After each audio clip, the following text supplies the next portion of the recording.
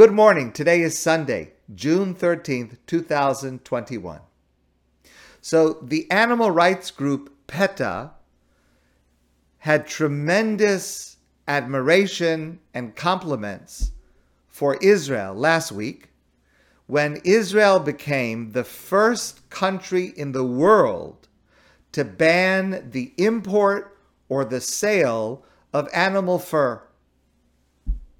And their statement read, "This historic victory will protect countless foxes, minks, rabbits, and other animals from being violently killed for their skin." They said that this had come about as a result of years of lobbying, including PETA Honorary Director Pamela Anderson, who had personally appealed to Prime Minister Benjamin Netanyahu, and they also thanked, I'm sorry, what is her name? Hold on one second. Environmental Protection Minister Gila Gamliel, who is the person who advocated for this within the Knesset, and it finally passed. And Gamliel put out a message, proud to be the first country in the world to ban the import and sale of fur. Now the whole world knows we made history today. Fur is no longer in fashion. Okay, that's very nice. I think it's a Kiddush Hashem, a sanctification of God's name. There is, of course, a very serious prohibition in the Torah of Tsar Baalei Chayim, causing unnecessary pain to animals. And this is a statement that the state of Israel will be more careful about this terrible prohibition of Tsar Baalei Chayim. There's just a small, little, bitty, tiny asterisk necessary to put next to this announcement, and that is there's an exemption. And the exemption is for religion or religious tradition. And here's the problem. You might be able to imagine that there are not many fashion models who are modeling fur in Israel. And there are very few wealthy Israelis who are wearing fur in Israel. It is a hot country. It's not a place where many people wear fur, except Hasidic Jews. So as you may know, there are many, many Hasidic Jews who wear a fur hat. Now, I want to be careful about the terminology. There is the term that many of us are familiar with called a shtreimel. A shtreimel is a hat that is round with fur. There's another term called a spodek. A spodek is almost the same thing, except it's usually not as wide, it's usually taller, but they're both made with animal fur. And these are expensive items. They can cost easily up to $5,000 US. And they are worn by many, many Hasidim, especially men once they get married. And almost all of the import of fur and sale of fur in Israel relates to these streimelach and spodeks, which means that while it is true that Israel is the first and only country in the world to prohibit the import and sale of animal fur, it did so in a way that retains almost all of the current import and sale of animal fur. All right, little hypocrisy there, but what about the problem of Tsar Baalei Chayim? How is it that all of these Hasidim are wearing these fur hats And so often they are harvested in ways that are truly cruel to animals. Tzar Baalei Chayim is a very serious prohibition. There are many, many mitzvos in the Torah that all are subsumed under the rubric that we're not allowed to cause unnecessary pain to animals. So the first thing to discuss is that when we talk about this Torah prohibition of causing pain to animals, it is unnecessary pain, and it is permitted for legitimate human needs. So, for example, we're allowed to take the lives of animals, kosher animals, to eat them, but we have to do so in a way that causes the least amount of pain while we do it. For example, it is certainly permitted to use animal experimentation for medical purposes, but again, it's got to be done with trying to lessen the amount of pain suffered by animals. But you may know it is a necessary evil that during medical research for certain types of therapies and cures and medicines, it is necessary to cause pain to animals. That is seen as a legitimate human need. But on the other hand, to do research on animals to test cosmetics, which is also something that causes tremendous pain and suffering to the animals, is absolutely prohibited according to Jewish law. And excuse me for saying, if some people don't have a certain extra cosmetic or another kind of lipstick or another kind of eyeshadow, nebuch, it's not worth having animals suffer in order for that which is not considered a legitimate need to overcome the pain and suffering of animals, if that's what's necessary. The question, of course, is how do you evaluate the need for the fur needed for a shtreimel? On the one hand, Hasidim would certainly argue that this is part of their tradition. It goes back. There are reasons for it. Okay, the truth is, historically, the reasons for it is that in the early 1800s, Hasidim started to imitate the fashion of Polish noblemen. Okay, but Hasidim probably don't see it that way, and they would see it as a necessary requirement of their religious tradition. Of course, it's a little harder to argue that it's a legitimate need to wear animal fur in Israel when everyone who's wearing animal fur streimelach is sweating at the same time. Maybe in Montreal a person doesn't need a fur hat, maybe. But still, again, I want to make this clear. Even when there is a legitimate human need, it still must be done by diminishing as much of the pain and suffering to the animal as possible. And most experts will say that that is not being done in the way these furs are being harvested. So what's interesting is I know of two efforts within the Hasidic world to work on this, but with different motivations. Gerer Hasidim in Israel is one of the largest Hasidic groups.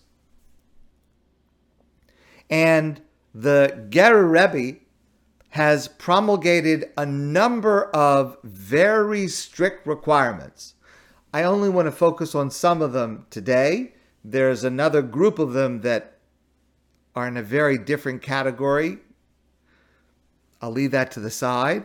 But concern for the explosive expenses to people who very often are not working and suffer extreme poverty.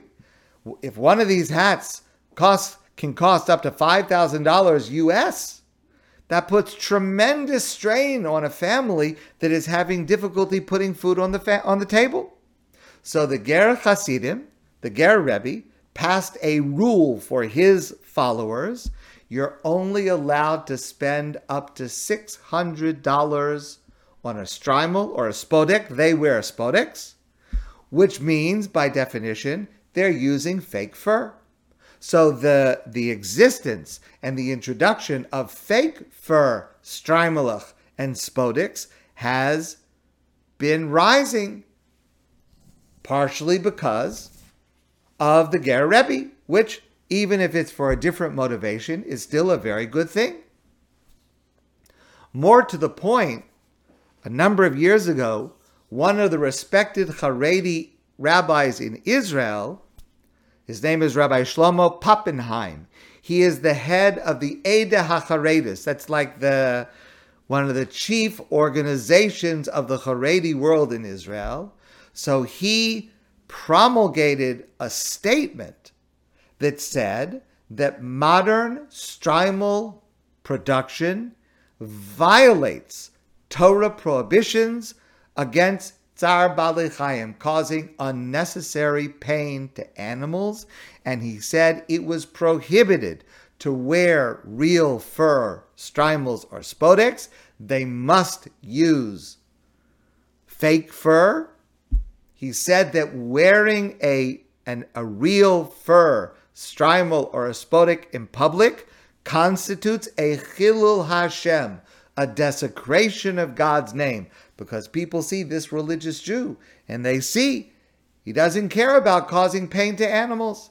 It's a tremendous thing. I must confess to you, I do not know the impact of either of these edicts. I'm not aware of what the actual consequences on the ground are, and I do not know today what the proportion is between real fur and fake fur within the Hasidic world. But I would suggest it might be a good idea to find out the answer to that question before we go bragging about how advanced Israel is in protecting animals, if in fact it passed a law with a loophole that allows it to retain almost all of the activity that existed before the law. I want to finish with a story.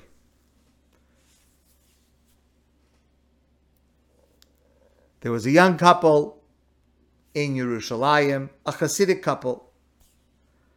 They just got married.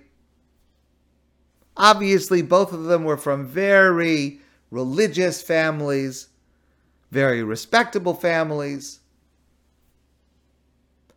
And the first Pesach, the couple went to the home of the bride for Pesach. Okay. They're sitting at the meal, at the Seder meal. It comes time for the dinner, and the first course is chicken soup. So this young man just got married. He's with his first family, his new family for the first time. And he's looking at eating his soup. He's looking into the bowl, and he can't believe what he sees. He thinks he sees a grain of wheat. But it's impossible. It's Pesach. That would be chametz. It's unthinkable that there would be actual chametz floating in his. I'm not talking about gebrachs. I'm not talking about a custom, a minhag. Actual chametz, the biblical prohibition floating in his soup. He can't believe it. He's horrified. The other people come to look at the bowl. They're looking at it. It looks like it's grain. It's somehow.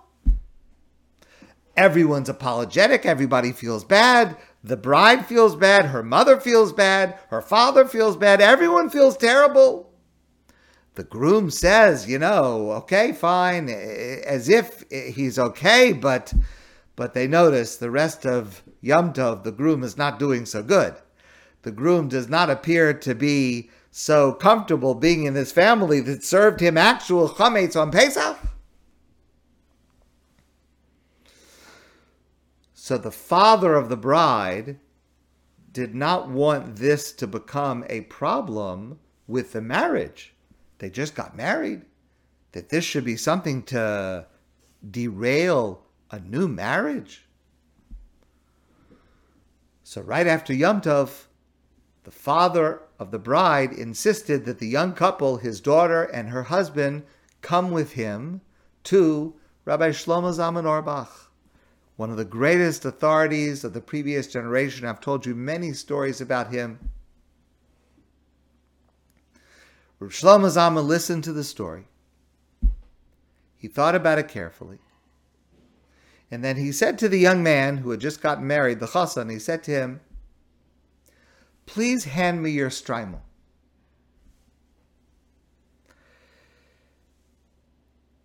Shlomo Zalman took the shtreimel, he turned it upside down, and he started shaking it. And a few grains of wheat dropped out of the shtreimel.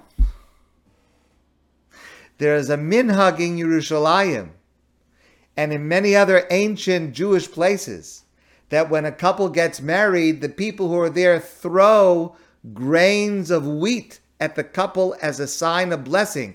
The custom in secular societies to throw rice at a newly married couple comes from this custom. It's mentioned in the Gemara. By the way, you shouldn't throw rice because that can cause birds to get sick if they eat it. That's a side point. But it's a custom to throw grains of wheat at a newly married couple. And so what had happened was the wedding had been just a little bit before Pesach, and people had thrown the grain. It fell into his shtreimel. He thought he cleaned it out, but he didn't clean it out before Pesach. So when he leaned over to eat the soup, it was the grain from his own shtreimel that fell into the soup. So I want to suggest that every single person who does wear a shtreimel should check to make sure that there's no chametz before Pesach, but also check to make sure that no prohibition of tzar b'alei chayim, of unnecessary pain to animals, was caused in the making of your shtreimel. And I would like to suggest the same message for every single one of us. Before you think that someone else has made a mistake, check your own shtreimel first. My friends, I want to wish you a great day.